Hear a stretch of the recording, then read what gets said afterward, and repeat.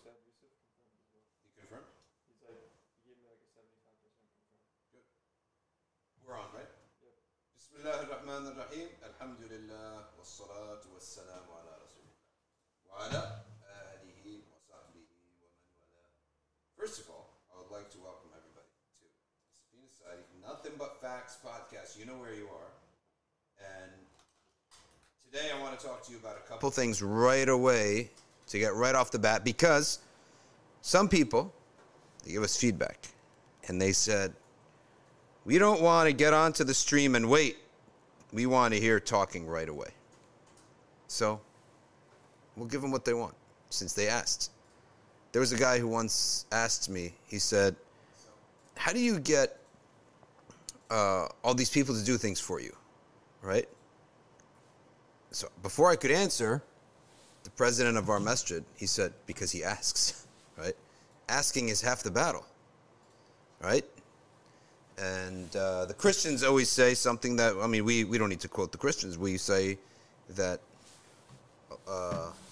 we have verses Allah teaches us to ask, but the Christians always say, ask and you shall receive. It's an ayah about da'wah. But it's also an ayah about when sometimes when you want something from Allah, you have to seek it from humans too. There's asbab. You have to do it. So people asked, and the more people ask, you never know what someone's just going to oblige. Bid'ah. This is something very good for everybody to know. Bid'ah, as I'm going to share with you, as has been taught to me from many different teachers, including I just reviewed this with Sheikh Mahmoud Shabib of Egypt. Bid'ah is categorized into two. There are two main categories for bid'ah. Bid'ah is an innovation. And this is something the Prophet warned against. Right? And the Prophet ﷺ told us that he gave us this deen, don't add and don't subtract. Just take it as it is. Okay. However, we find in the books that bid'ah is of different types. So which one is it that the Messenger ﷺ has warned us against gravely? Okay, so Prophet ﷺ warned us against bid'ah, and yet we see his inheritors telling us the bid'ah is of asnaf, categories and types. So which one is the one the Prophet ﷺ warned us against, and why are there categories and types? So the first category is, we're going to go from the worst to the least, is the bid'ah in Aqidah. And the bid'ah in Aqidah is of three categories. Breaks down into three. Like if you have notes, you make Roman numeral 1, and then you put A, B, and C.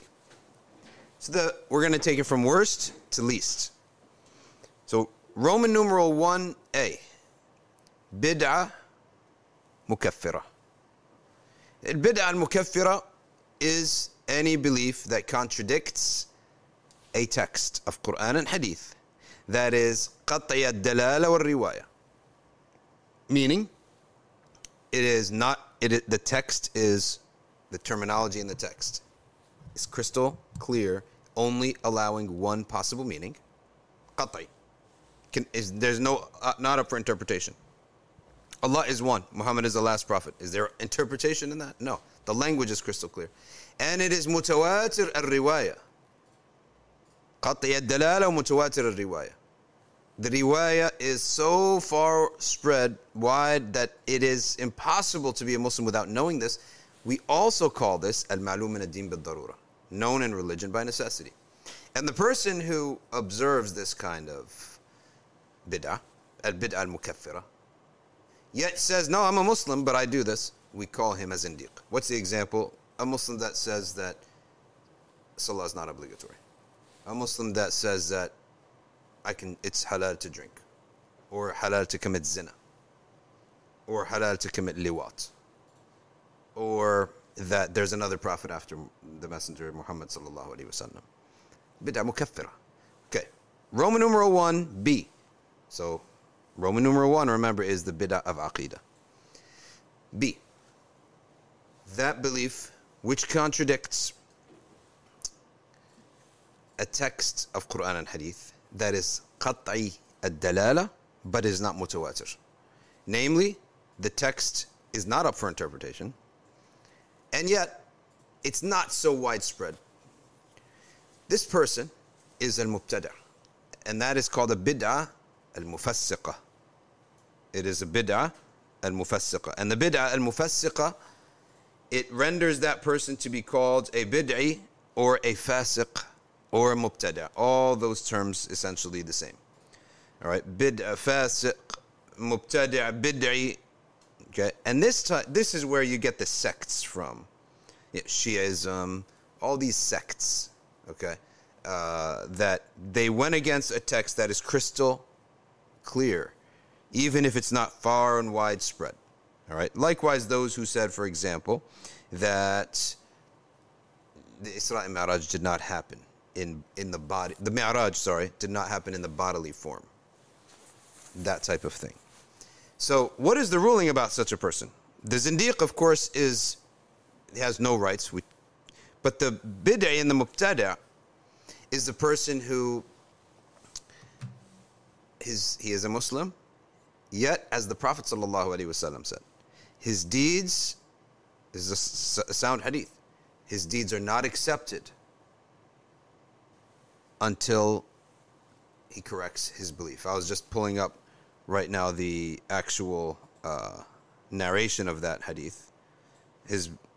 The actual narration of that hadith, that his deeds are not accepted until, subhanAllah, maybe it's here. His deeds are not accepted until he corrects his belief. Okay? Now, that person is a Muslim. They may go to Mecca. They may go to Medina. They will be buried as a Muslim. However, their testimony is not valid. Neither in matters of religion. Their testimony is not valid. In matters of like crimes, religion, anything. That's the second category. Now, Roman numeral 1c. The belief that contradicts the Zahir al-Nas. What is Zahir al-Nas? When there is a verse now that can be interpreted, so it's not qat'i anymore. The verse can be interpreted. And there is an ijma' that the correct interpretation is the apparent interpretation. Yet this person follows another interpretation, right? And he goes against that apparent interpretation. And that is, so he goes against the ijma' of the Muslims and ijma' is always on an interpretation, right? We don't have a concept where ijma' can create a new law, right? No, ijma' is always on an interpretation. So there's a consensus on the meaning of this, yet he goes against that. And that is called a bid'ah khafifa, a light bid'ah. What is the difference? Well, there's a big difference. That person, their deeds and their ibadah and their good deeds do count for them. And their testimony may be accepted, except when it supports their innovation. So it will not accept it from their testimony on anything that supports their innovation. And on top of that, their deeds do count, right? And they are from Ahl Sunnah, but they have this kind of bid'ah. Okay, so that is al-bid'ah al-khafifa, the parting from the ijma' of Ahl Sunnah. Now let's turn to Roman numeral 2, bid'ah in acts of worship. Okay. Bid'ah in acts of worship is, as Al-Izz ibn Abd al-Salam said, on 5 categories. And it's essentially what the action entails. If it entails something sinful, then it's sinful. Okay? And the bid'ah here being a description that it's a new matter. So it could be something that doesn't necessarily have to do with an act of worship. For example, if we were to innovate some idea where we were to dance at a funeral or scream at funerals. We know the Prophet forbade that. But someone innovated that, meaning he introduced it to the community and gave it life. When, we all knew that this was haram, but we never did it. Right? But he introduced it, wailing and screaming. Okay? Or types of dancing in weddings which would be haram for men to do. For example, dancing that would mimic women's dancing. Or mixed things. So that mixed gendered dancing at weddings, for example. So it's an innovation in the sense that we weren't doing this, you introduced it. So you introduced something sinful, so that would be considered sinful.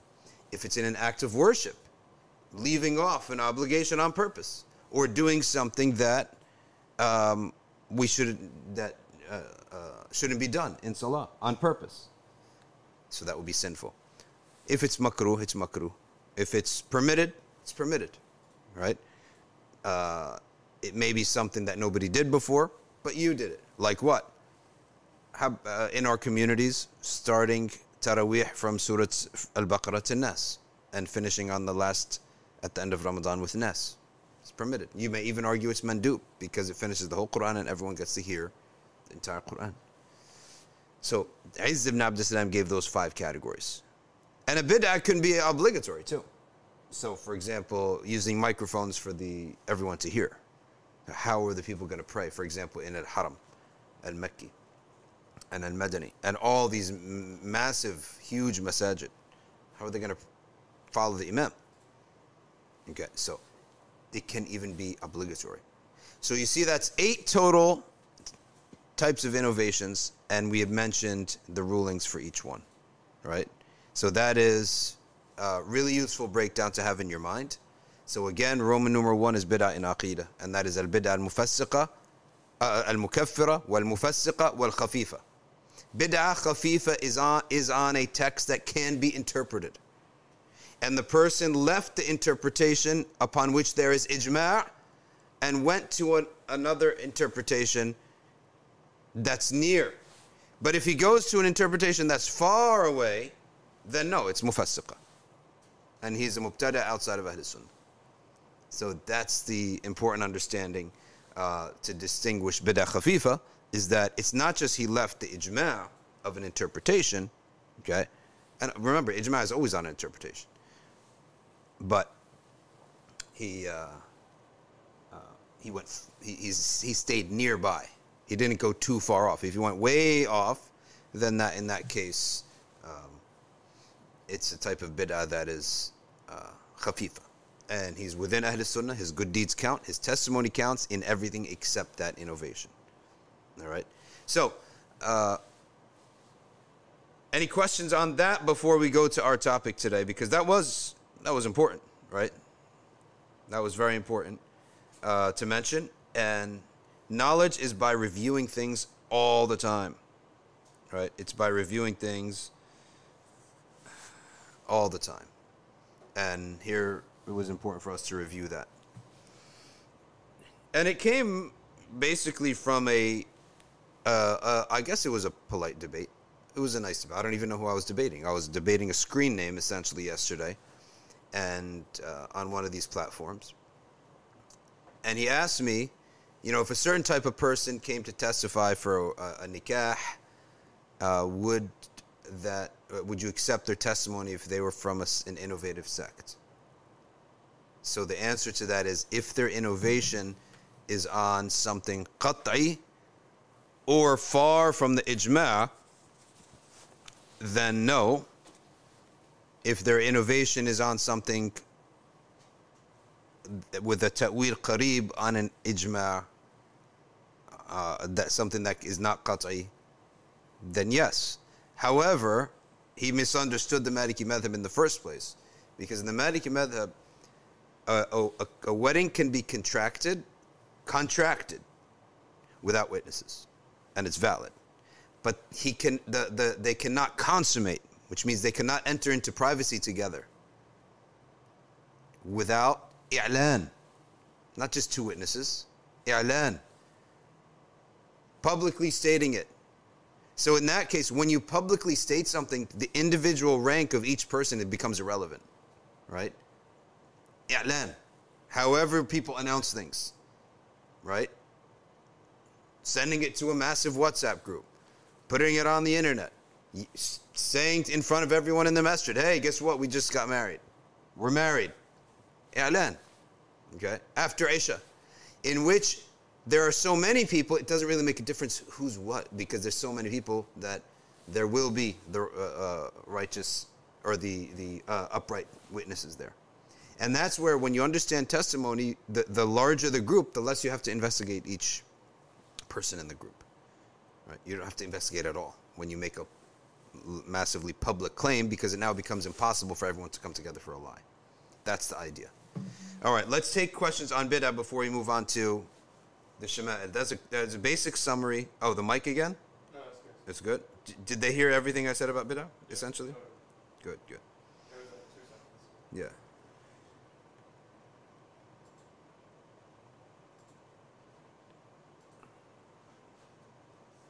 The Mi'raj is disagreed upon. No, we don't accept that. We don't accept that. The person who denies Mi'raj in its physical form, and the person who denies Isra in the physical form, that is bid'ah mukaffira, because it's in the Quran. And the one who denies the Mi'raj in its physical form, that is bid'ah mufassiqa. The first one we said is mukaffira, because it's from the Quran. It's in the Quran. Subhanalladhi asra bi'abdihi. There's no interpreting asra. He took him physically by night. That's what physically moving by night. That's the meaning of al-Isra. As for the ahadith in Mi'raj, the one who denies that the Prophet ﷺ physically went with his body, that's a bid'ah mufassiqa, because the hadith on that are qat'i. They cannot be interpreted away. Is it bid'ah for a woman to remove face from her hair or from her eyebrows? And the answer to that is that the madhahib differed on that. And the Shafi'iyya held that she can do it after marriage.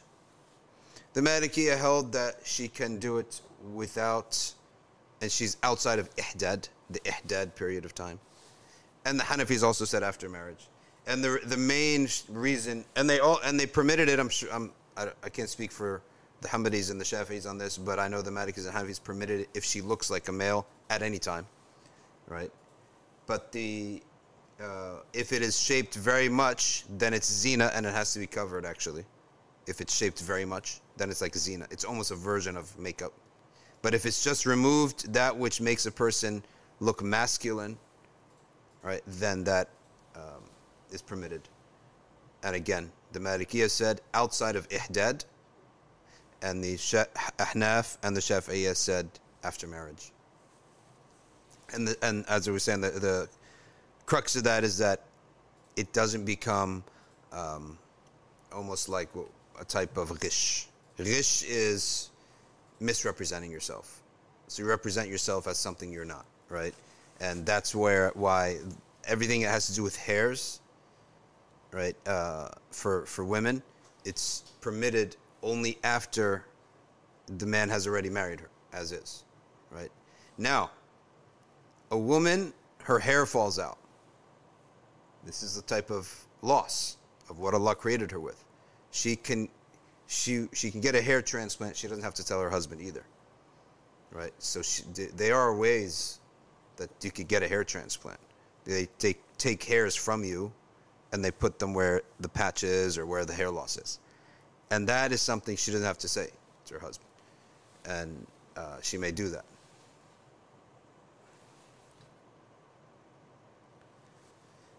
What about denying seeing Allah in the afterlife? It depends on... okay, firstly, Aziza Zawtar says, what is bid'ah khafifa? Mas'ala fil aqeedah غير قطعية. Nas, it's a text from Quran and Hadith that is not qat'i. Qat'i means it has one meaning. It cannot be interpreted.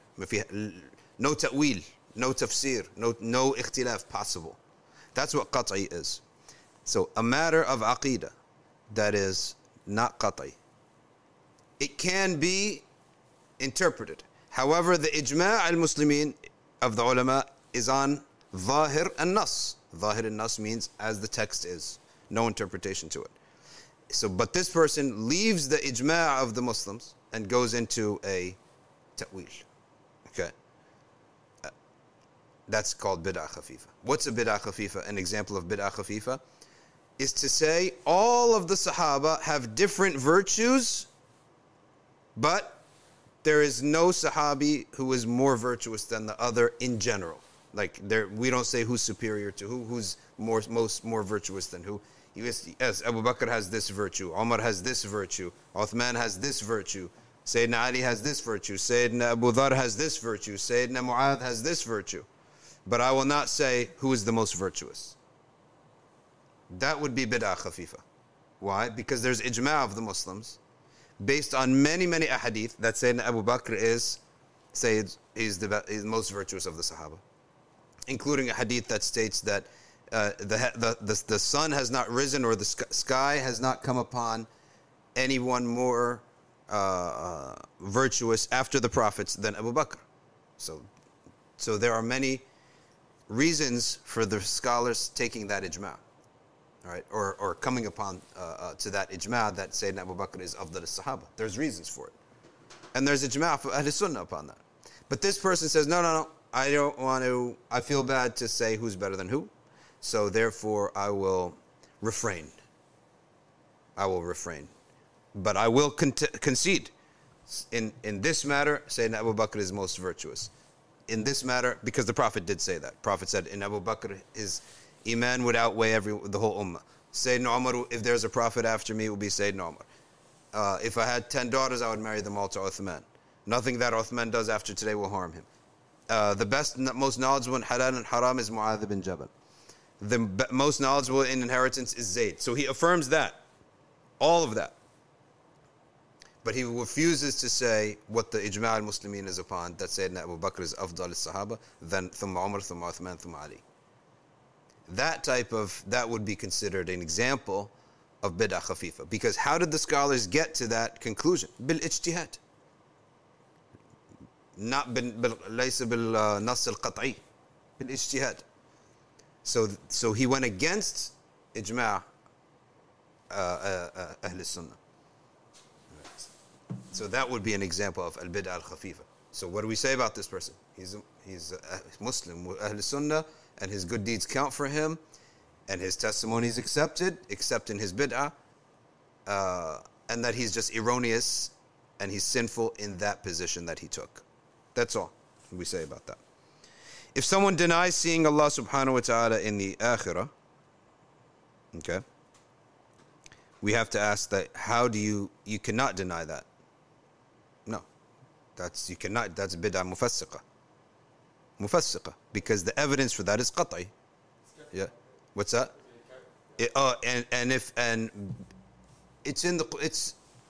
You're contradicting the Quran as well. Yeah, but if the person is saying that, yes, it's mukaffira because it's in the Quran. But if the person is saying we will see Allah, but in a certain way and a certain other way, so he's not denying the nas, but just going against some detail about its understanding, then it can be downgraded from mukaffira to otherwise.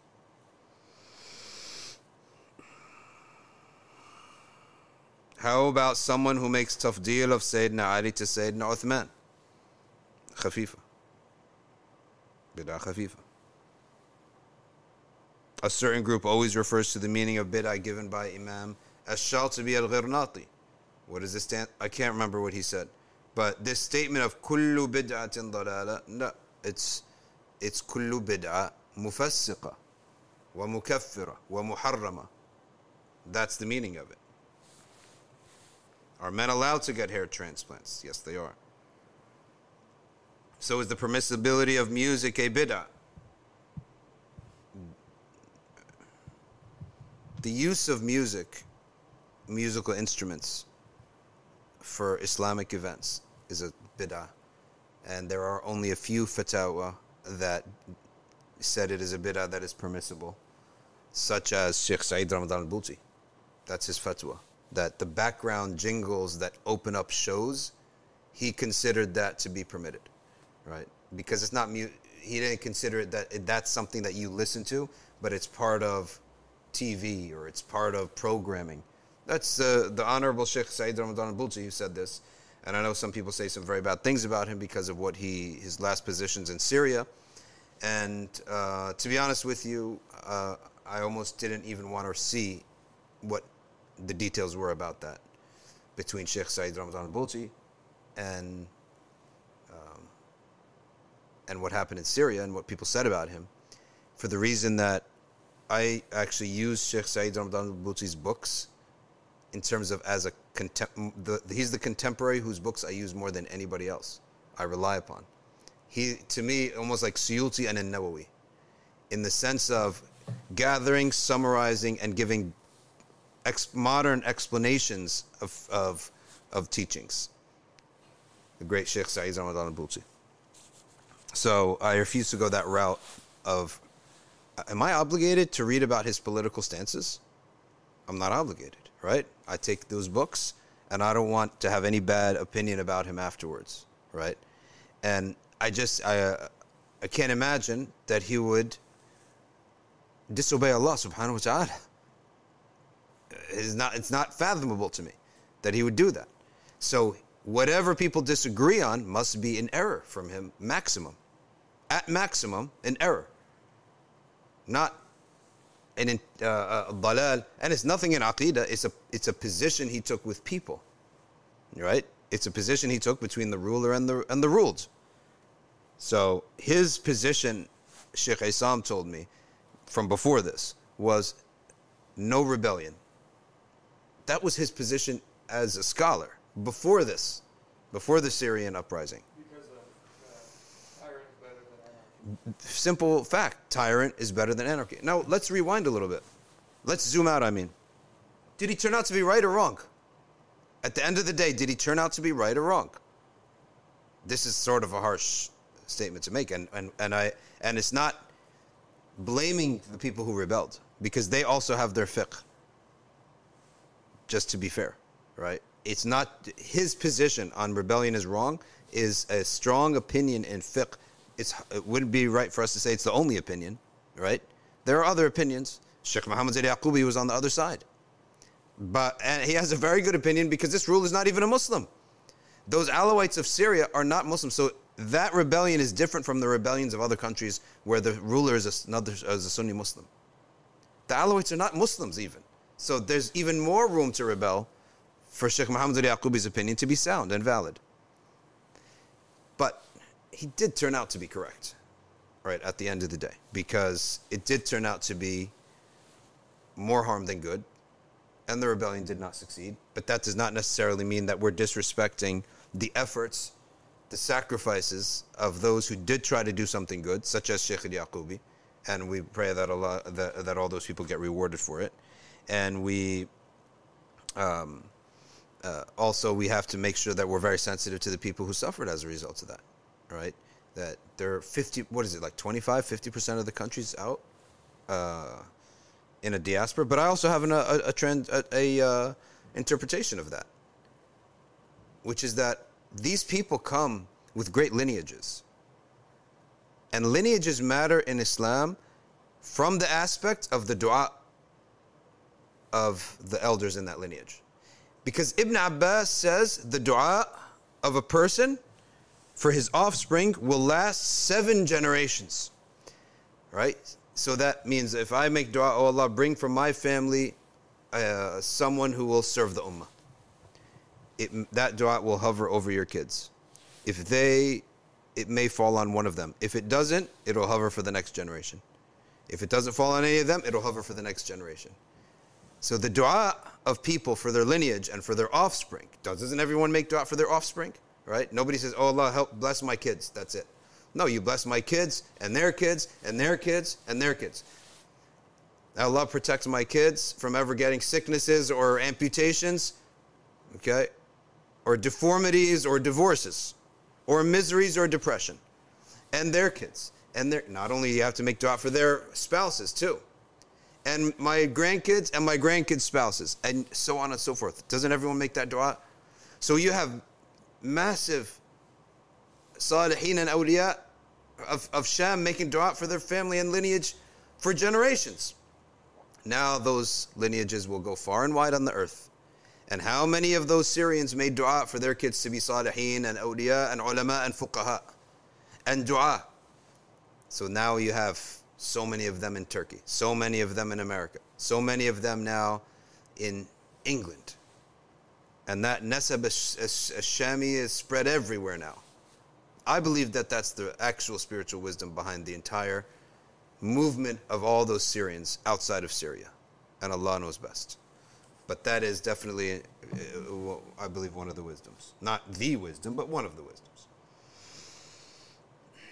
Permissibility of music is not it's not an opinion of any of the four madhabs.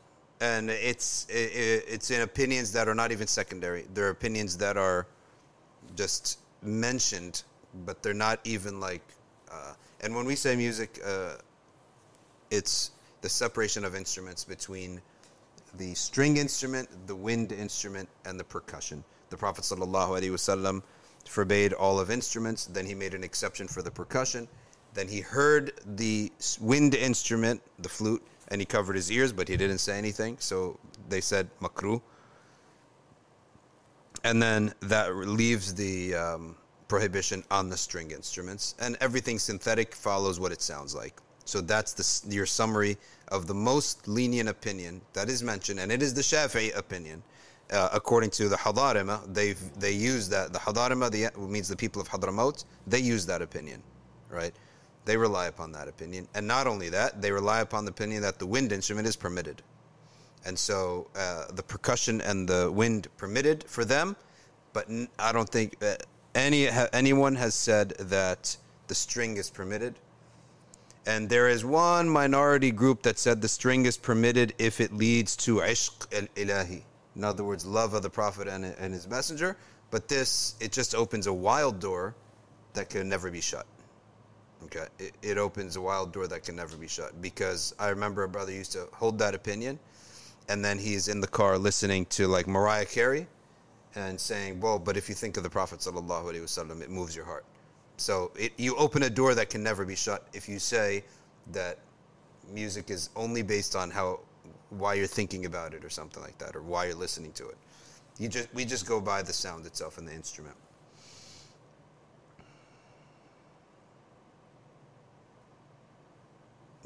Dino, the answer is yes. If he says something like, we will see him, and he interprets it in some way, then that would be bid'ah khafif as well. What is the meaning of a sadiq? A sadiq is someone who travels a path.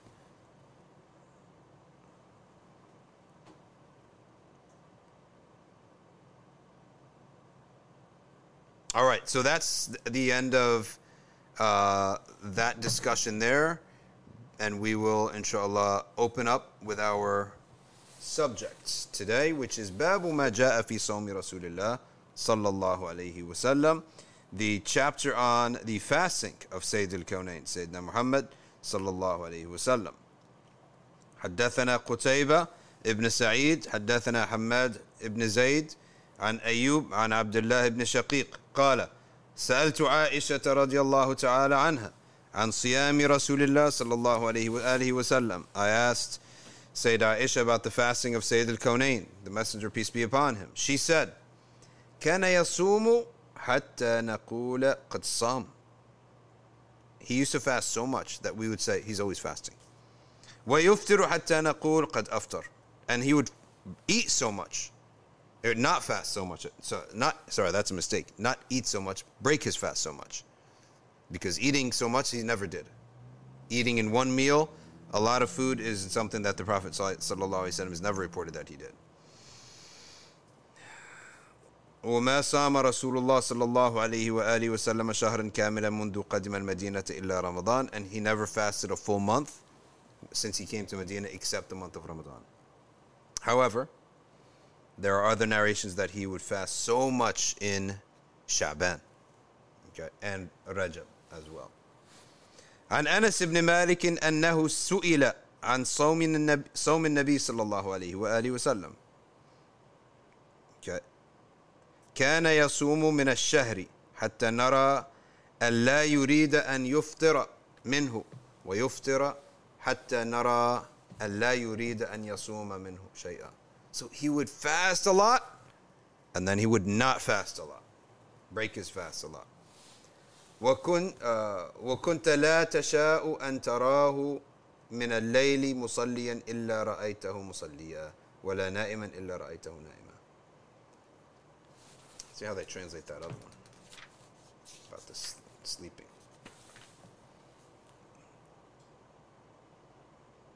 Okay. Anytime, every night, he would pray and sleep. Every night, consistently, he would pray and sleep. But fasting, he would go a long time fasting a lot, and then he would go a long time not fasting. So the Prophet ﷺ's fasting was different than his salah. His fasting was in spurts, and his salah was regular. By salah, I mean his tahajjud. Tahajjud, I'm telling you, I highly advise everybody to take it seriously and to realize that it's a gold mine. Mining for cryptocurrency, right? That's what, mining for Bitcoin, that's what is out there now. When you mine for Bitcoin, you may succeed and you may fail, right? But you mine, the tahajjud is a gold mine, and you'll never fail. وعن ابن عباس قال كان النبي صلى الله عليه وآله وسلم يصوم حتى نقول ما يريد أن يفطر منه ويفطر حتى نقول ما يريد أن يصوم وما صام شهرا كاملا منذ قدم المدينة إلا رمضان. This is similar hadith to what Sayyidah Aisha narrated. This is from Ibn Abbas. Hatta is a nasib, which means that if you follow hatta with fi'al mudara, you have to give it nasb. Hatta naqula, not hatta naqulu, hatta naqula. And the fi'al mudara, the present tense verb, is with anaitu, that which begins with alif, nun, ya, or ta. Aqulu, naqulu, taqulu, yaqulu. But if you precede it with a nasib, like hatta, then you have to finish it with a fatha. Hatta naqula, hatta aqula, hatta taqula, hatta yaqula. وعن أم سلمة قالت ما رأيت النبي صلى الله عليه وآله وسلم يصوم شهرين متتابعين إلا شعبان ورمضان. Salama says, I never saw the Prophet ﷺ fast 2 straight months except Sha'ban and Ramadan. ويحتمل وعن عائشة رضي الله تعالى عنها عن النبي صلى الله عليه وآله وسلم ويحتمل أن يكون أبو سلمة ابن عبد الرحمن قد روى هذا الحديث عن عائشة وأم سلمة جميعا عن النبي صلى الله عليه وسلم. Okay, just a comment on the previous transmission. And from Aisha, لم أرى رسول الله صلى الله عليه وآله وسلم يصوم في شهر أكثر من صيامه في شعبان. I've never seen the Prophet fast in a single month besides Ramadan more than he would fast tatawwu' in Sha'ban. And he used to fast Sha'ban إلا قليل بل كان يصومه كله. He would fast Sha'ban except a little bit, and sometimes the whole month of Sha'ban. So that is a sunnah, to fast the entire month of Sha'ban. Now, fasting on Jum'ah is permitted, by the way. Some people think it's forbidden. Now, I want to talk about something else. You notice here, Sayyidah Aisha, she says, I did not see the Prophet do this. I did not see the Prophet do that. That's a complete fact. But that's not the limit of what the Prophet did. That is definitely what the Prophet did, but it is not the limit of what he did, because she did not see the Prophet all the time. Right? So that's why in the previous hadith about tahajjud and nawafil and tarawih, Sayyidah Aisha says, I used to see the Prophet do this, and he never did that. That means she never saw him do that. For example, she never saw him pray more than 8 rakas of tahajjud. Did she see him when he was with Salama? Did she see him when he was with Hafsa? So her statement stands without doubt as something true, but not the limitation, not the entirety of the truth. Okay, because she's only telling you what she saw. Okay, next. Again, same, that he used to fast entirely of Sha'ban and Ramadan. Another hadith states, كان صلى الله عليه وآله وسلم يصوم من غرة كل شهر 3 أيام وقلما كان يفطر يوم الجمعة. Okay. He used to fast in the middle of every month. He used to fast 3 days. And Malik disliked that it be assigned as the 14, 15, 16. He disliked that But it's not forbidden for someone to fast that. But it is just like that. And some say here, in this hadith, that he used to fast the beginning, the first 3 days, not the middle 3 days. The Shafi'iyya and in Tarim and Hadramaut, they emphasize the siyam, they emphasize the fasting of the 14th, 15th, and 16th of every month as the white days. And I'm telling you something that the sunnah is, or as in the Maliki school, is not to do takhsis in many things. La tukhassis, right? For example, tasbih. In ruku' and sujood, it's tasbih. La tukhassis. La tu'addid. Just make tasbih. Any tasbih. In sujood, any dua, any tasbih. Imam Malik did not like to limit something. Yet we go and we find the Shafi'iyya, and Malik loved Ash-Shafi'i. He honored him. Malik did not honor many people the way he honored Ash-Shafi'i. Yet Ash-Shafi'i, we see the opposite. We see him making takhsis. Say this 3 times. Do this. All right, these are the 3 days. And we see this in the Shafi'i school. How do we make sense of this? Is that Malik wanted to preserve people to know the sunnah as it was. So he didn't like any of these takhsisat. Ash-Shafi'i, however, right, or let me just say that the result of that Shafi'i opinion, or that way of when you teach someone, say Subhana Rabbiyal A'la 3 times, or the fasting of the 3 white days are 14, 15, 16, which is the full moon, the day before and the day after. That latter method is best for beginners.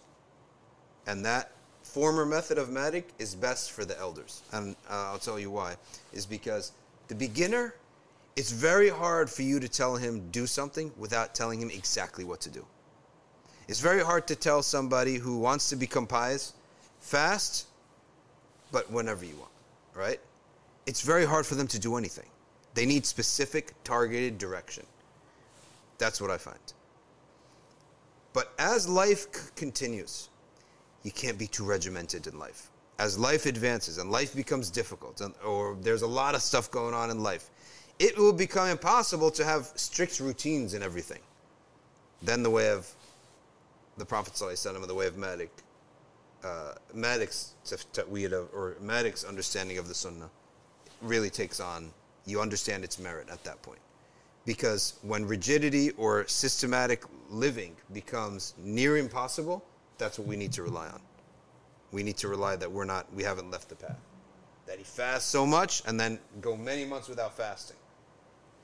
So that's the way I think you can bring those two concepts together. That you will see the Malik in specific and many other fuqaha, they do not like takhsis. Specification of amounts, times, when to do what. Okay? They don't like any of that. They're just telling you that you don't have to do that. That's not the sunnah. In other words, you don't have to limit yourself.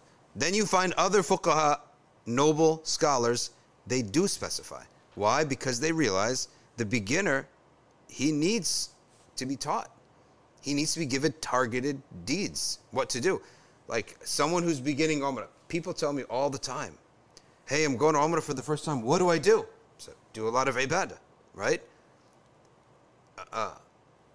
And I've told people that. Just do a lot of ibadah. There's no specific thing to do. But guess what they do? They'll go to somebody else. They don't know what a lot of ibadah is. They don't know what to do, right? So they need someone to literally give them a schedule. Day 1, recite this. Day 2, recite that. When you're making tawaf, say that. And they find that now I could do something. Like if someone tells me, eat healthy. I'm not into fitness. I'm not into nutrition. What does eat healthy mean? You literally have to tell me what not to eat. Don't eat sugar. Don't drink sugary drinks. Don't eat pasta. All right. Now I know what to do. But I also need you to tell me, is there an exception? Like, can I get a few days a year where I can indulge in these things so I don't psychologically it grows in your head. Psychologically, it grows in your head, right? And so it's the same thing with this, is that people need targeted behaviors, targeted actions. And that's why we find in the paths of tarbiyah, of suluk, they specify. this wird in the morning, this fasting in this days, this salawats on the Prophet in this amount, because they know that the person they need to be told that, right? Whereas when we look at the early Zuhad, they never had any of that. They were self-motivated. And they were also experts. They didn't need someone to tell them, do this, this, this, and this. So that's the difference between these two philosophies on nawafil. And it's important to you to see this because you will see these two philosophies out there, right? And it's important to know the value of specifying, giving numbers, times, and dates for the action, and the value for leaving it and just saying, being general about it.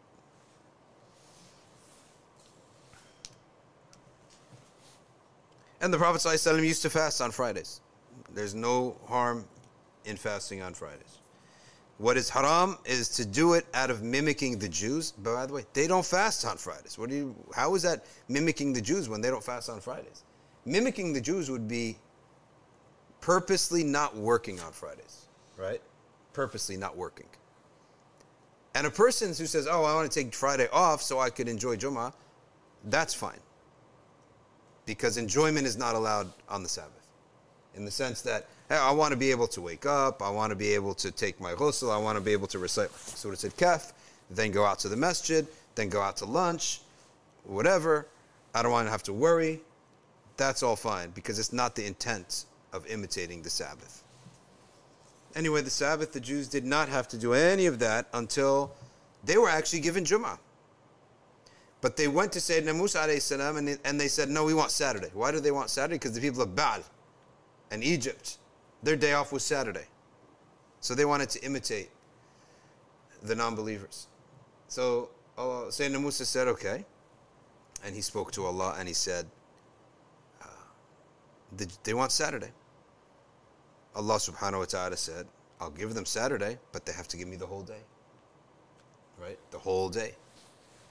So they said yes. They agreed to it. They agreed without thinking. Right? Can you handle the whole day? Sayyidina Musa went up to the mountain.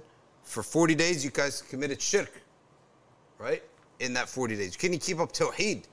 How are you going to do ibadah for one full day? So then Allah tested them on the Sabbath. He tested them. You can't make a claim without being tested. If Allah tells you to do something and you do it, He'll make it easy. But if you claim something, I'm going to do this, now you're going to be tested because you made the claim. So what did Allah do?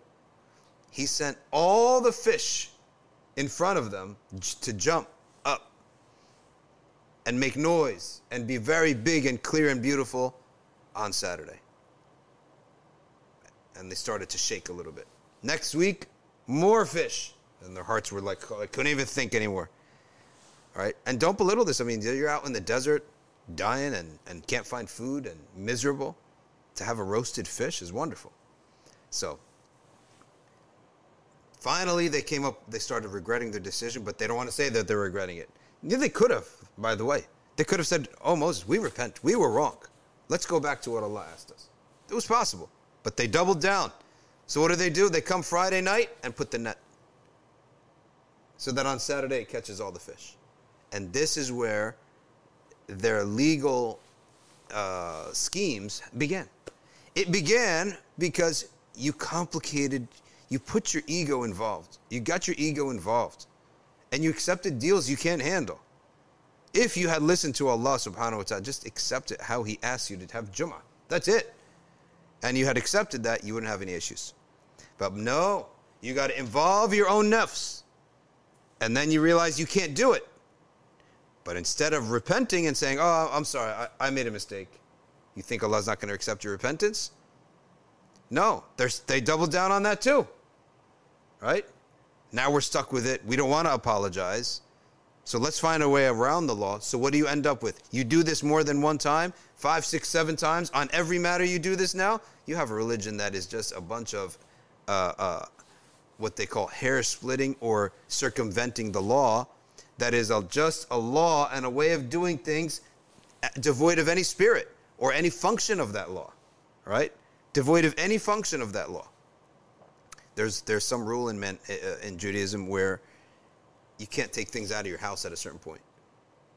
So you know what they do? They went to Manhattan, and they tied a fish line, all across the Manhattan, and they had the rabbi declare, this is our house. So now you can do everything. So you have a religion that literally has all of these laws, and none of them, you can't see, like, what is it achieving, this law, right? Circumventing, right? So this type of thing is Muslim lawyers, Muslim scholars, fuqaha, they identify it right away, where you're just like circumventing something, and it says, yes, you followed the letter of the law, but the goal of that law is completely suspended, or unknown, or nothing there. And a lot of our rules, not all of them, but a lot of our rulings, okay, this is actually very important, so pay attention to this. A lot of our rulings are ma'qul al-ma'na, that you can understand what they're preserving. So we know that the prohibition of alcohol is preserving intellect. We have a lot of things that they're preserving intellect, religion, wealth, lineage, honor, right? Life, we know that. But in every bab of fiqh, every subject matter where there's law, that it is noted by the scholars that Allah also puts something that's ta'abbudi. Ta'abbudi means there's no reason. It's just to practice submission, right? So why is it that men can't dye their hair black, right? Some people have said it's for ghish, right? For ghish. So that if you become old, right? And back in the old days, people didn't know when their birthday was. They didn't know how old they were. Some of your grandparents they don't know how old they are. Nobody used to write this stuff down. But you would just know their age by their look. So that he has white hair, he dyes it black so that he can go propose to a woman. She thinks she's younger, so he's fooling her, right? Or he dyes it black because he doesn't want to look old, and in the process, people said, oh, he's a young man, let's marry him. So, given that some people have considered that the wisdom, they have also extended that to like hair color. And that's fine, because the intent of fooling somebody is haram. So that a blonde person who goes white, his hair is going white, he can't dye his hair blonde. Because the intent of fooling somebody is, whatever you do is forbidden. To fool somebody. All right, to make them think you're a young guy when in fact you're old. Then she marries you, 2 years later you die, right? 2 years later you guys, right, is on a wheelchair and she's a nurse all of a sudden, right? So all that stuff, that ghish. But you'll find things that are ta'abbudi. Why can't a man wear silk? There's no reason for this, right? It's ta'abbudi. Just to exercise your submission of Allah subhanahu wa ta'ala. Every chapter of fiqh has something like that. To exercise your submission of Allah. So, or submission to Allah. All right, next hadith. كان النبي صلى الله عليه وآله وسلم يتحرى صوم الاثنين والخميس. Now here we get some takhsis. The Prophet ﷺ used to look out for Mondays and Thursdays. Now obviously, clearly from the other, so we just saw all the other hadiths, right? We just saw all the other hadiths. That sometimes he would fast a lot and not fast at all. Now, there were some times he would always fast Monday and Thursday. He would look out for Mondays and Thursdays to fast. تعرض الأعمال يوم الاثنين والخميس. Why? Because on Monday and Thursday, the deeds are sent up to Allah subhanahu wa ta'ala. There is a weekly report sent up twice a week to Allah subhanahu wa ta'ala. فأحب أن يعرض عملي وأنا صائم. عرض الأعمال is something that is mentioned on a daily and a weekly. Weekly, Monday and Thursday. On the daily, it is a lesser ard where angels shift at Fajr and at Asr. And that ard is less. It's between the angels only. That the angels, what did he do today? What is our subject? When you shift change, if a nurse comes in, takes from the nighttime shift, she's asking, well, what's the report of the patients? All right, that one is okay. That one is code red. That person is, leaving soon, etc. He gives them the update. So that's what the malaika do at Asr and at Fajr, because malaika work by prayer times. So Asr and Fajr is when they switch. And that's why the Prophet ﷺ loved to be praying on time. He prayed those prayers, and he stayed in ibadah after Fajr, so that when his deeds are being discussed, he's in ibadah. And he used to love to do ibadah qubayl al-maghrib, slightly before maghrib, for that reason also. وكان النبي صلى الله عليه وآله وسلم يصوم من الشهر. From the month he would fast Saturday, Sunday, Monday, and another month he might fast Tuesday, Wednesday, Thursday. He could fast any day of the week. Some people have taken Monday and Thursday so serious. They think you can't fast any other day. I guarantee you, go to someone today. Tell them you're fasting. They'll be like, why? They don't understand, right? I'm telling you, that's how it is. Tell someone you're maybe he's fasting qada, right? Because it's not sunnah to fast today. You don't understand. Yes, كَانَ يَتَحَرَّى الِاثْنَيْنِ وَالْخَمِيسِ. And the ummah has taken it, no doubt, as a great practice and a habit, because it helps to have something specific to shoot for. But, as Malik said, do not limit the sunnah of the Prophet ﷺ. Leave it expanded. Leave it open. All right. Many people get shocked when they heard that, wait, we don't have to say Subhana Rabbiyal A'la 3 times. No, you don't. You can go into sujood and do any dhikrullah that you want. You can just go straight into dua. You've done nothing wrong. So, the sunnah is more vast than people imagine it to be, but... And the washing and wudu, they get shocked to hear that you don't have to do it 3 times. It's not good to be unlearned in religion, right? It's not good to be unlearned in religion. Because in this case, you could say, okay, well, there's no harm, no foul, but you've limited something. But in other cases, people think you have to do everything 3 times, and they may do divorce 3 times. And by ijma' as-sahaba, pronouncing divorce 3 times grants you, it makes you finalize divorce. Why? Because Sayyidina Umar ibn Khattab announced it on the pulpit. From now on, everyone's doing this bid'ah of divorcing their wife 3 times. And I have now pronounced it that it is a final divorce. Ba'in. La raj'ata fi. The man cannot change his mind. Raj'a means the man changes his mind. So, divorce my wife. All right, raja'tuki. I nullify my divorce. I cancel it. So it counts as 1 divorce. But we're married now again. And I don't need a new contract, no nothing, as long as the iddah hasn't passed. Everyone was doing this innovation in the time of the Sahaba, saying, I divorce you 3 times, because it's hurtful. 3 times divorce, there's no marriage after that. Unless she marries another man, consummates that marriage with intercourse. Then divorces that man, and then marries you again. If she accepts, right? With a new contract and a new dowry. So 3 times divorce is bad, that's heavy. So the husbands were hurting the women by saying, well, I divorce you 3 times. 3 times divorce. And then they would take her back or marry her again after her iddah, or do raja before her iddah. Take her back before her waiting period's over. And Sayyidina Umar said, this is a bid'ah. Right? And he told people to stop. They kept doing it. Then he told people to stop again. On the 3rd time, he got on the pulpit and he announced, and he made it a policy to all his judges. Anybody who comes to you having uttered at-talaq bi-thalatha, it's ba'in. And all the Sahaba heard it, acted upon it as judges, if they were judges, and no one Sahabi disagreed. Therefore, this ruling has ijma'u Sahaba. And that's the ruling in all 4 madhabs. That at-talaq bi-thalatha, ba'in. There's la raj'ata fi. And from the latter scholars, the one who went against this ijma' was Ibn Taymiyyah. And the fatwa that goes against an ijma' is غير معتبر. Because he went against the ijma', right? So, and there's no situation change. It's not like the context has differed, right?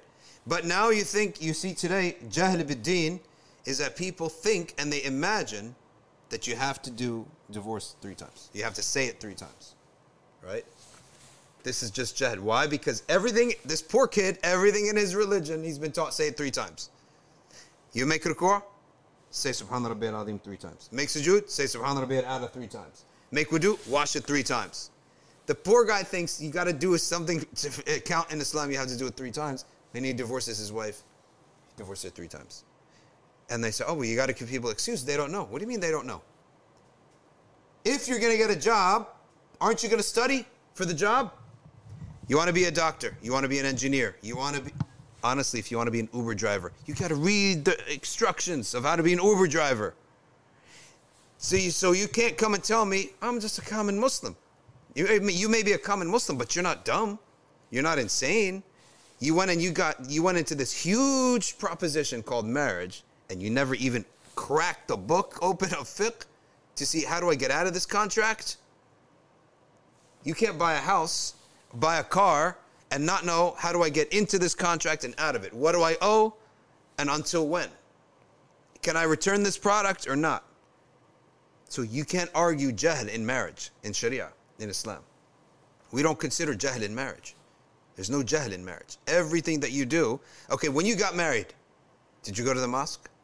Because some people say, like, yeah, but there are Muslims who are, let's say, for example, they barely practice their deen. Okay, but when you got married, did you get married in a church? In a synagogue? Or did you come to the mosque? And the man said, you marry her by the book of Allah and the son of his prophet. You didn't think, what does that entail? Why is it that when you came into the marriage, you went in through the Islamic way? So you understand this is a matter of deen, right? If you were so ignorant that he married in the courts, just a civil court, we would tell him, you're 3 times divorced. It doesn't affect anything because you're not even married by Sharia. That's zina, right? But no, you came to the mosque. You said, oh, there's a dowry? What is that? And you paid it. And you did everything, right? By the rule of Allah. So, and by the way, when you got married, did you say, marry me, marry me, marry me? Right? Or did you just say it once, right? Or it says, in the Arab way or the Shafi'i Maliki way, the father of the bride says, I have married you to my daughter. You say, qabiltu, I accept. I have accepted, past tense. I have accepted the marriage of you. Did you say qabiltu, qabiltu, qabiltu? Right? You didn't say that. So it's not accepted. This jahl, spread it to all your friends so they don't get messed up in their marriages, because I'm telling you, when people come to me and they say, I divorced my wife 3 times, I tell them, I don't have a fatwa for you. I know the imam down the road, right?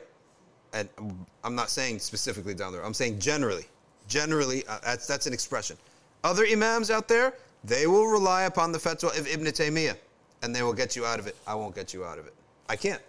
I can't go against Ijma' Sahaba and the entire Maliki, Hanafi, and Shafi'i, and Hanbali madhabs. By the way, that's not even the Hanbali opinion. It's just Ibn Taymiyyah's fatwa. And you, as an imam, speaking to the imams, if they follow Ibn Taymiyyah's fatwa, that's between them and Allah, right? That's between them and Allah. I'm not going to go and write a paper against his fatwa. But you have a just small time fuqaha and muqallids, they're going to go with the ijma' of the madhab and the ijma' of the sahaba. So I don't have an outlet for you. Find somebody else to give you an outlet, okay? And they will find. They will peck and peck and peck until they find what they're looking for, the mufti that will give them that. And that mufti is between them and Allah subhanahu wa ta'ala. That's how it works. Much less that someone says, oh, but I was married. I was angry. That also isn't an excuse. Your emotions are an excuse. I was angry. I didn't know what I was saying. You didn't know what you were saying? Then why didn't you divorce the tree? Why didn't you marry the wall? But you specifically managed to put that word to that woman. So you didn't know what you were saying, right? Truly didn't know what I was saying. You wouldn't have put things together that have meaning. You would have divorced the wall, right? Or divorced the kitchen table. You wouldn't have specifically said that word to that woman, right? So that's also unacceptable. And so this is the concept that really today's theme is on this issue of specification and how the juhal of Muslims have imagined and come across that certain specifications are actually limitations. And that's the difference. They're not limitations at all, right? On top of that, the tasbih in salah is from the fada'il. You can make ruku' and simply have in your heart khudu'a lillah, humility to Allah, yakfi. You can make sujood and have nothing in your heart except humility for Allah, towards Allah. You've fulfilled your duty. Your salah is valid like that. And you don't even have to do sahu for that. So this mentality of understanding when is it good to specify and when is it good to leave general. If you get a youth and a kid, you should specify because they don't know what to do. When you get a mature person whose life is so busy, you can't specify. Let them go the natural route of things. They'll figure things out themselves, and they're too busy for that. So the Prophet has given us both sunnah here. This is what Malik goes by. أكان رسول الله صلى الله عليه وآله وسلم يصوم ثلاثة أيام من كل شهر. The Prophet was asked, did the Prophet صلى الله عليه وسلم fast 3 days a month? قالت نعم. Yes, he did. Which days? Mu'adha.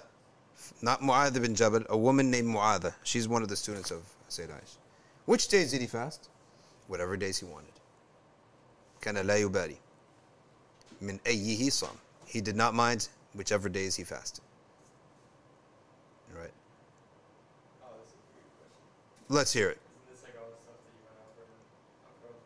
What if The husband said, I divorce your clothes 3 times. I divorce your clothes 3 times is a meaningless statement and he should be reprimanded for that. If he says I divorce any part of the body, then it counts as divorce.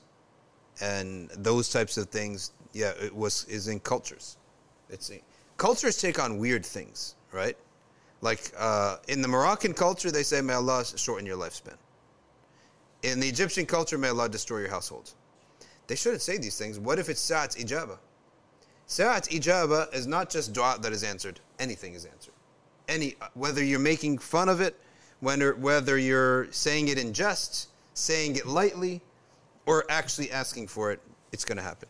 And they ask why Egypt is a mess that it is when you have 80 million people saying 10, 20 times a day, Allah yakhrib bitak, Allah yakhrib bitak. It happens. Enough people hit Sa'at al-Ijaba. It happens. Don't you put 2 and 2 together? It is kharab. Destroyed. Right? Everything is destroyed. So you can't say those things. And also expressions. I'm going to divorce my wife 3 times if you don't eat. It counts.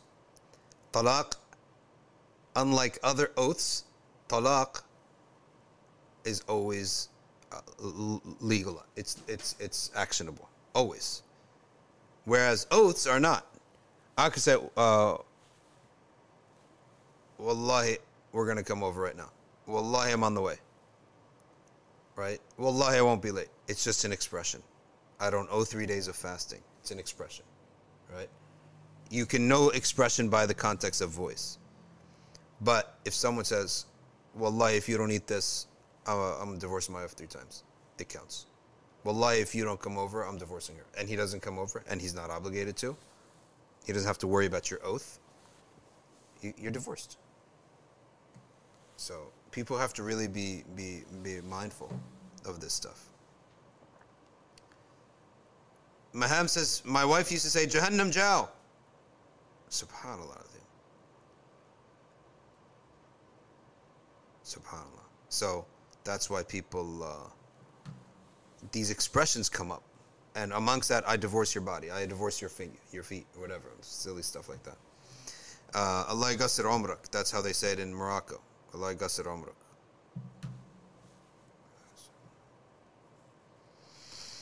And that's not right to say at all. كان عاشوراء يوما تصومه قريش في الجاهلية. Quraysh used to fast Ashura, not knowing why they fasted. وكان صلى الله عليه وسلم يصومه. The Prophet also used to fast Ashura. فَلَمَّا قَدِمَ الْمَدِينَةِ When he came to Medina, he also fasted Ashura.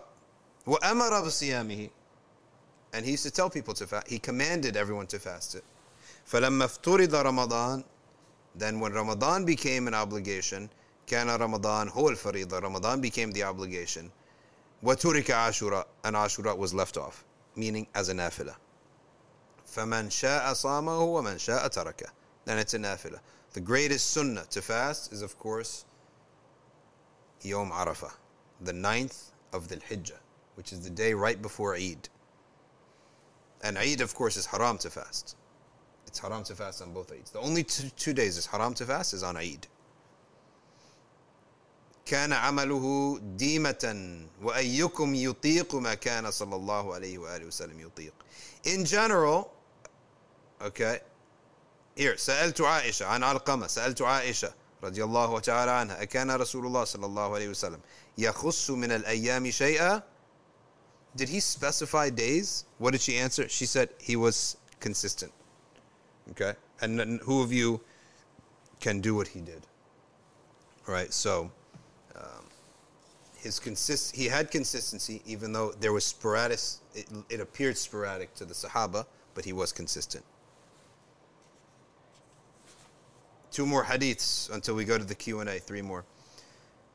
دخل علي رسول الله صلى الله عليه وآله وسلم says Sayyidah Aisha وعندي امرأة and I had a woman with me. He said من هذه Who is this? I said so and so. لا تنام الليل She never sleeps at night. She does tahajjud all night. فقال صلى الله عليه وسلم عليكم من الأعمال ما تطيقون Do the deeds that you can handle. فوالله لا يمل الله حتى تملوا For by Allah, Allah Ta'ala never gets bored by your behavior until you get bored. What does get bored mean? Not send down the benefit. And when is for Allah? That's what getting bored means for Allah. What does getting bored mean for us? Means we've just become monotonous in this. We've just become so monotonous. And it's just a routine now. And there's no ikhlas in it. And that's what you have to fight against. You have to fight against that in 2 ways. Number 1, you have to not overburden yourself until you start to hate the thing. Your nafs will hate it. Number 2, you have to fight your boredom. And number 3, you should intersperse your ibadah with shay'an min al-musamara. That you should intersperse your ibadah with something of the evening relaxations. And that's what the Prophet used to do. Imam al-Haddad said, so that you can come back and rebound strongly to the ibadah. And Sayyidina was Abu Darda used to say, Kuntu a'malu shay'an min al-batil. I used to do something that was useless just to sharpen my sword, as if to say.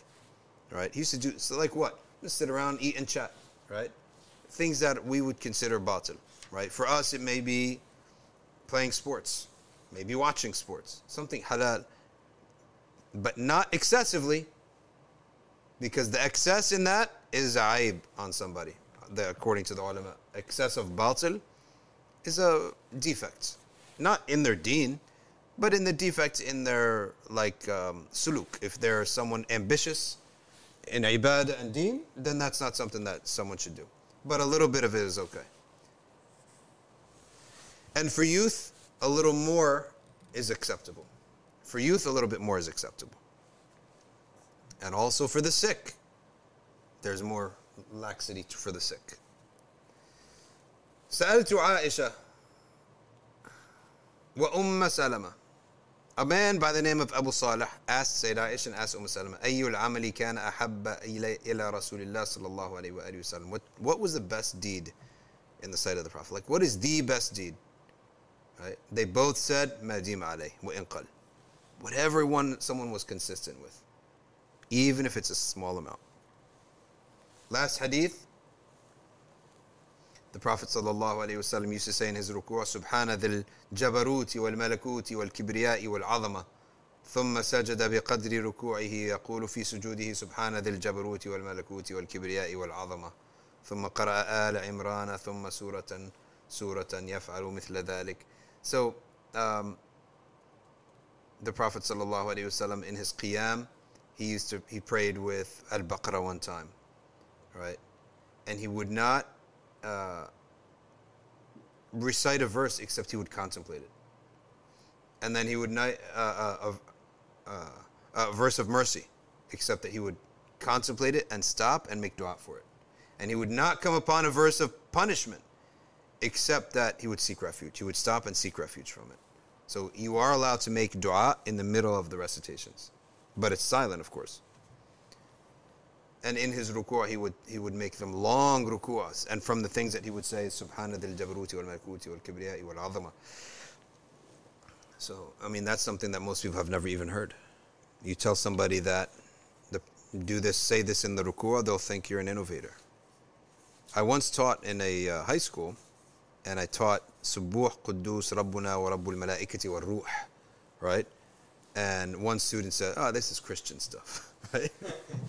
Sounds like sounded like something like another language to her, because she had never heard the Arabic words put in that format. Subuh Quddus Rabbuna wa Rabbul Malaikati wa Ruh. Right, so.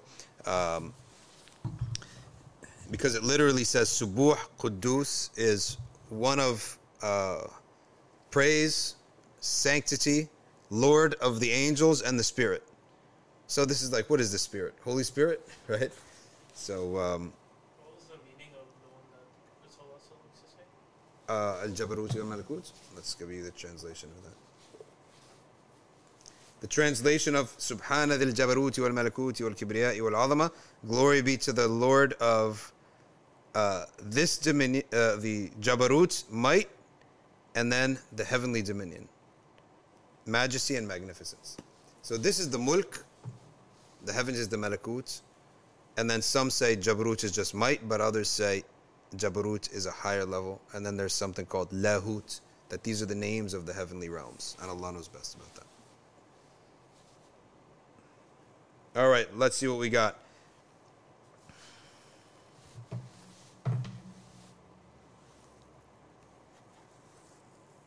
Strangest. What is strangest question? What to do when you're tired in all aspects of life? I guess there is no cure better than good sleep. If you're tired, but sometimes people can't sleep. Sometimes people's work grinds them so badly they cannot ever get any rest. So, tough situation there. And I think that if a person gets to a certain level, they're going to get sick. And you're going to get the flu. And the flu could be a blessing, right? You just sleep and just recharge yourself. And Allah knows best about her specific situation. What's that? Smoothies are good. If you like binge on water and greens, right? Water and greens, like salads, fruits, and water, and you take a lot of greens and a lot of salad and fruits and water, you're going to find, and you sleep early. These are ways to recharge your body. And I think that the body and the soul are connected. It's very hard to recharge your body and not feel it in your soul, right? Right, in your mind, whatever you want to say, but however you want to put it. But the physical recharges of the body are by sleep and water, right? And if you take a lot of greens, you clean out your system completely. Oats also cleans out your system. Exercise, walking. When I say exercise, the like long walks is the best, right? You totally clear out your system. And some people say mood is born in the gut, and that if your mood's off, then don't just take it mentally. Examine your gut, and your gut could be just like it's filled with gunk. So oats and vegetables and tons of water and coffee and walking, because coffee is a diuretic. It'll flush everything out. All that stuff helps just empty everything out. So these are all some basic practices for general solutions for general maladies, general remedies for general maladies. But they're the best, honestly. These are the best. There's no doubt about that. Getting a lot of sun, getting a lot of sleeping early changes your life. How can you undo the effects of realization of statements or du'as that are adverse? By making du'a. You can nullify a du'a with a du'a. And whichever du'a is stronger will overtake it.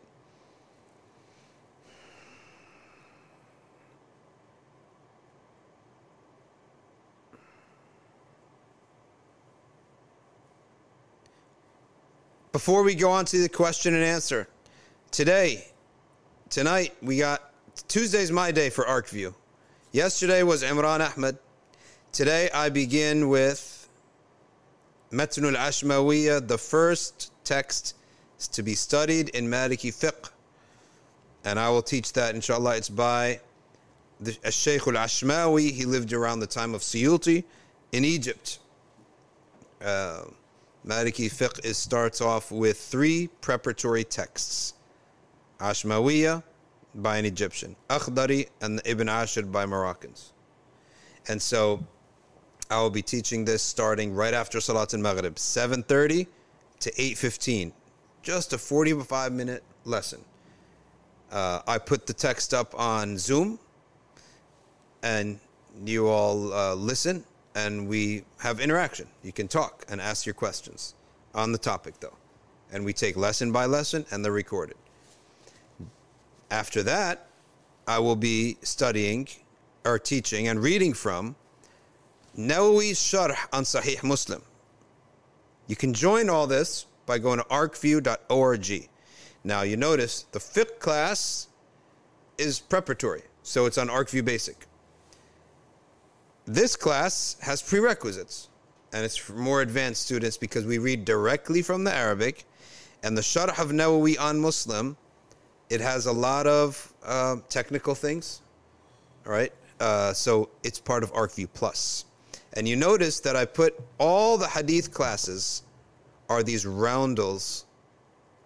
And the reason I did that was it symbolizes that the one statement of the Prophet, you can extract so many wisdoms from it, right? So it's also one of the unique features of Islamic art, these types of things. The Muslims, they drew a lot of these types of round things that expanded from the middle.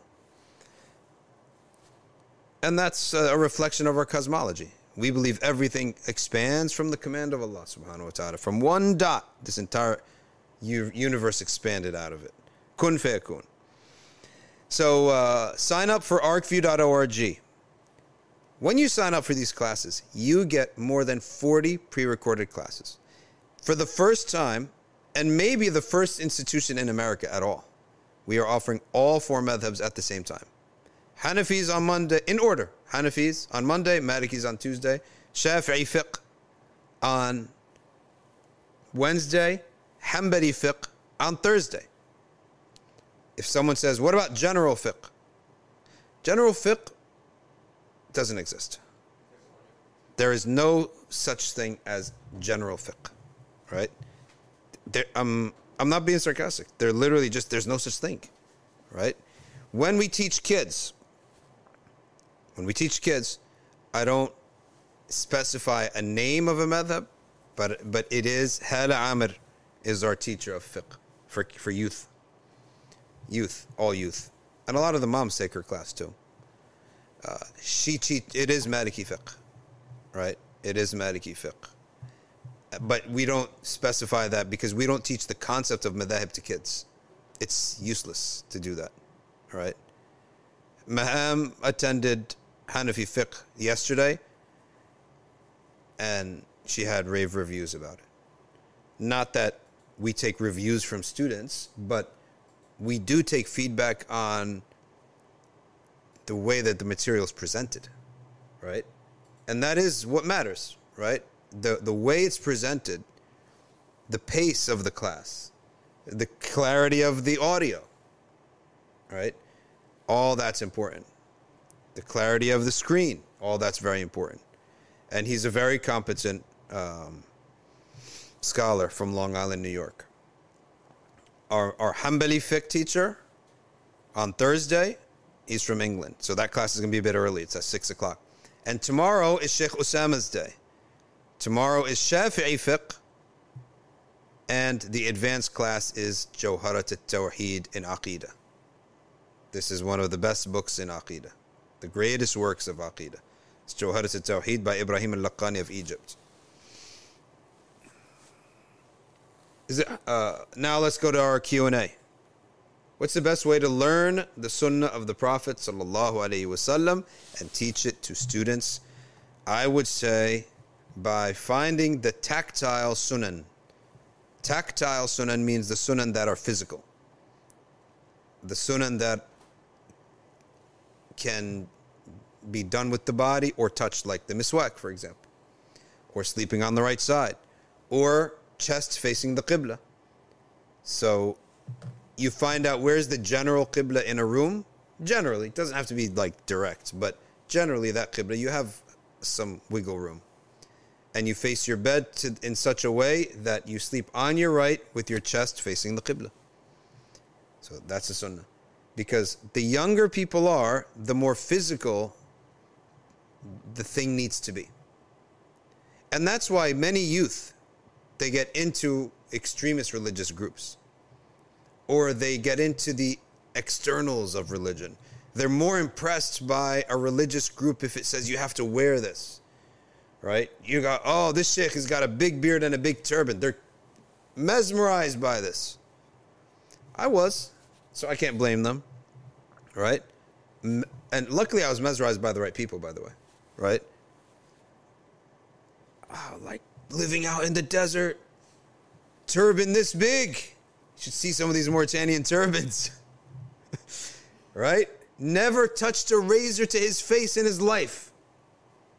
That's the truth about many people, except for his mustache, right? So the physical, it gets your attention more when you're young. As a person grows older, they start focusing on the meaning of things, and they start understanding the depth is more important. Like the depth of your intentions, your purity of your heart, your attention. Where is your attention, right? That it's more important. Or the accuracy of this person as a teacher is more important, right? So he could have all those physical, but he's not the most accurate in what he teaches, right? Or he's not analytical in what he teaches. So you start to we don't deny the importance of the physical at all, but we don't limit ourselves to it either. So with kids, it's the tactile sunan, right? That's why kids, they can get a great interest in the Quran and never once ask you the meaning, right? They will love the sounds of it, but they might not ever ask about the meaning or even contemplate it, right? And so they'll listen to a reciter, mimic the reciter, right? And go on and on like that. So I would say for kids, it's everything that is a story or everything that's tactile, that could be touched. Is it haram to work in a court? No, but it is only haram to do or be part of something that is forbidden in the court, in the Sharia, that the court will do. Tomorrow is the last Wednesday of Safar. Are there any recommended ibadat? Not that I know of. Wednesday, of course, every Wednesday between Dhuhr and Asr, Sa'at Hijab. I think you were done on Wasl already. There was something? Yeah, I remember I sent it like right at the beginning. Can you read it out to us?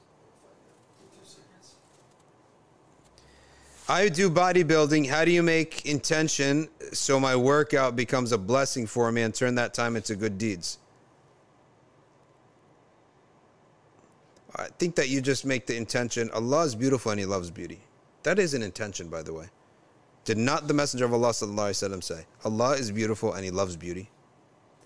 And people buy nice shoes, nice cars, but don't they have to spend time working on that for that money? So you spend time working for something else, right? So I think that just Allah is beautiful and He loves beauty.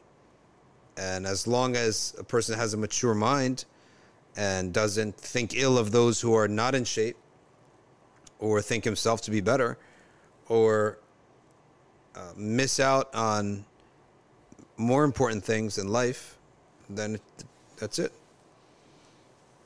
Batul says, how do we reconcile the hadith about the comparison between man's lifespan and his hopes, and the fact that one should hope that Allah will fulfill his dreams? That hadith is not saying not to have hopes, especially if your hope is in a dua, leads to supplication. It simply says that life is short, or life is going to end. So, as long as a person also remembers death and its imminence as much as they remember their hopes and their desires, that's really what's called for. And it's not that a person will have no hopes in this life, because you can't live like that. You just decay if you have no ambitions in life. Go ahead, Niqra. Which mic is this? Is this mic? Okay. Number one. Okay. So this is from muwassala.org. Many of the pious state that on the last Wednesday of the month of Safar, Allah sends down the trials and tribulations that will occur throughout the next year.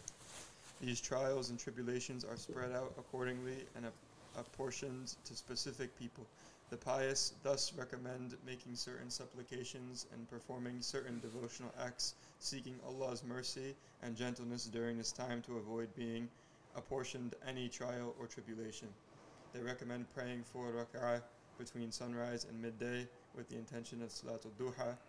In each of the 4 rak'ah, one should recite Surah Al-Fatiha, followed by Kawthar 17 times, Ikhlas 5 times, Falaq once, Nas once, and then there's a dua, a long dua. Okay, the summary though, the usul of it is, there is no source given. It's ilm al-mukashafa, right? So what Ryan just read is based upon ilm al-mukashafa. And mukashafa for us, we do hold that mukashafa is a real thing.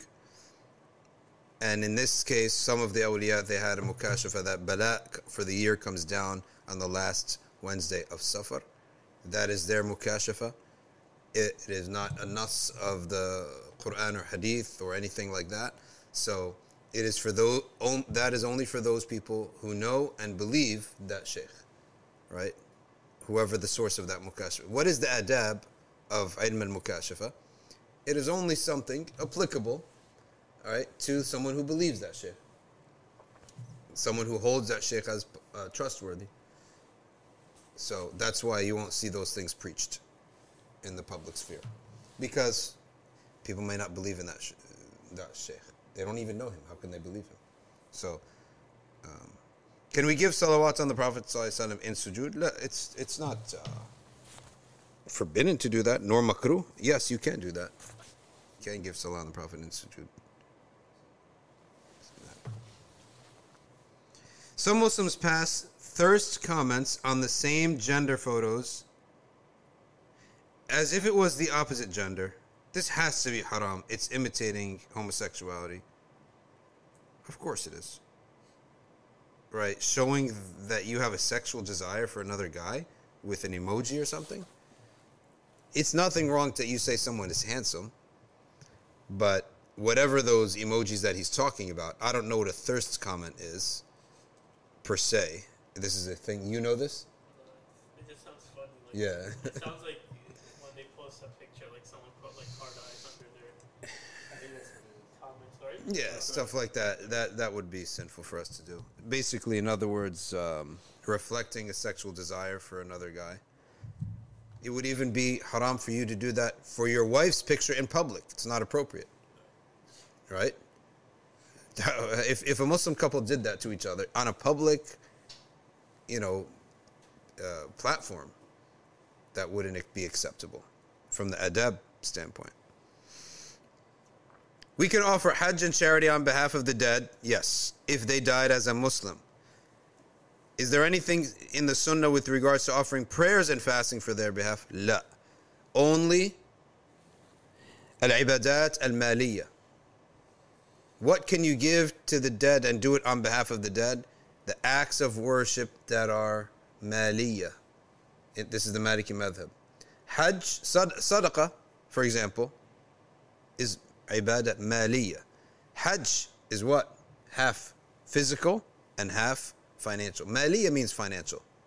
So the Prophet ﷺ affirmed for a sahabi, his name was Sa'd, to give sadaqah on behalf of his dead mother. Because he used to say, what a shame, every season my mother used to give baskets of grain to the poor. And now she died, so she can't get the reward anymore. The Prophet ﷺ said, you can give it on her behalf. He said, oh. He said, okay, this is my zakah of my harvest. وَهَذِهِ لِأُمِّ سَعْدٍ. And this is with the intention of the reward. This is the sadaqah of Sa'd. The reward going to her. Right? So, that's the example. So, financial ibadat only. Even Imam Malik himself did not believe in hibat al-thawab of Quran. That you could recite Quran and the reward goes to the person. He said, I don't know if it goes to them. He didn't know. Because there was no nas for that.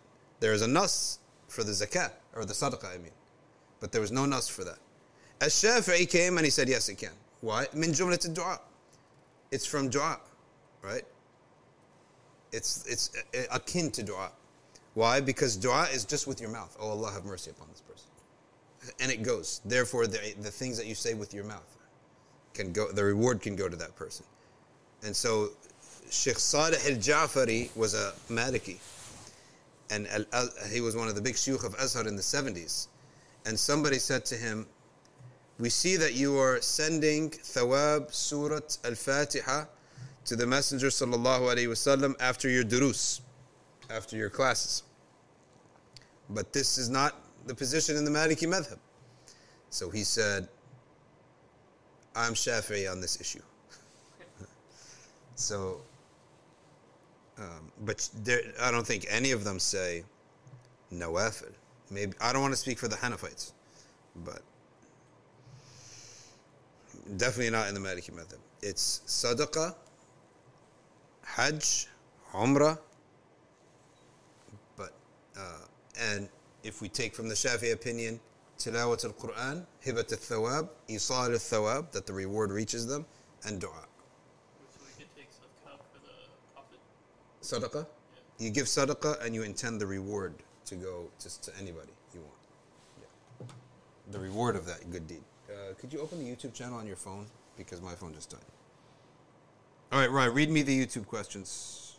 Why do we use the pronoun he for Allah? Who? Because he used it for himself. Why do we say for Allah subhanahu wa ta'ala he? Because he used it for himself. Okay, so, you know this politician Rashida Tlaib? Yeah.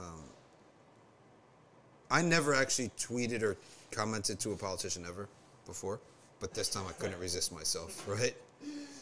She said, Allah to me is she, right? She. She refers to Allah, she, right? And so I repeated, hold on a second. Aren't we all about how people identify themselves? He identified himself as who? And we are supposed to be woke and everything and use the pronouns that you choose. If Habib suddenly wants me to call him Z, I have to refer to him when he's not here as Z, right? Isn't that what all these woke progressives are preaching? So then apply that to yourself and Allah. He uses he, huwa. And by the way, huwa is beyond just the male, because we know that Allah Ta'ala, neither male nor female, applies to Allah Ta'ala. He's transcendent beyond that. So huwa is it is a word in the Arabic language that can even transcends that. Right? So, ladies and gentlemen, we'll take one more question, and that is, Does sins cancel good deeds and ibadah? Yes, it is like putting a fire to a beautifully made wooden house, or like throwing sand on a cake. It does destroy ibadat. That's called habtul a'mal. Habitat a'maluhum. They have nullified their deeds. And with that, we will stop. We ask Allah subhanahu wa ta'ala to accept all of our ibadah. Ask Allah subhanahu wa ta'ala to accept this halaqah, and let us be consistent on giving this ad-da'wa al-amma to the Muslims until the day that we die. And we live and die upon al-ibadah wa-du'a wa-ijabat al-du'a wa-sa'ada wa-qurrat al-ayn wa-sadaqa wal-ikhlas lillahi wa lil-muslimin wa-tahajjud wa-dhikr wa-salah ala al-rasul وحب المساكين وبغض الظالمين وبغض الفاسقين وكره المعتدين على الأمة الإسلامية على الله ورسوله وعلى المسلمين والمنافقين. We ask Allah Ta'ala to let us live and die upon the love of the poor, the love of the scholars, the love of the awliya, love of deen, and also the hatred of traitors and hypocrites and enemies of the message of Islam and enemies of the Muslim Ummah and traitors within the Muslim Ummah, and let us always be away from them. We ask Allah Ta'ala, Allahumma ajirna min mudillat al-fitan. Oh Allah, protect us from the fitan that lead people astray. Wa akhiru da'wana and alhamdulillahi rabbil alameen. Subhana rabbika rabbil izzati amma yasifun. Wa salamun ala al-mursaleen walhamdulillahi rabbil alameen.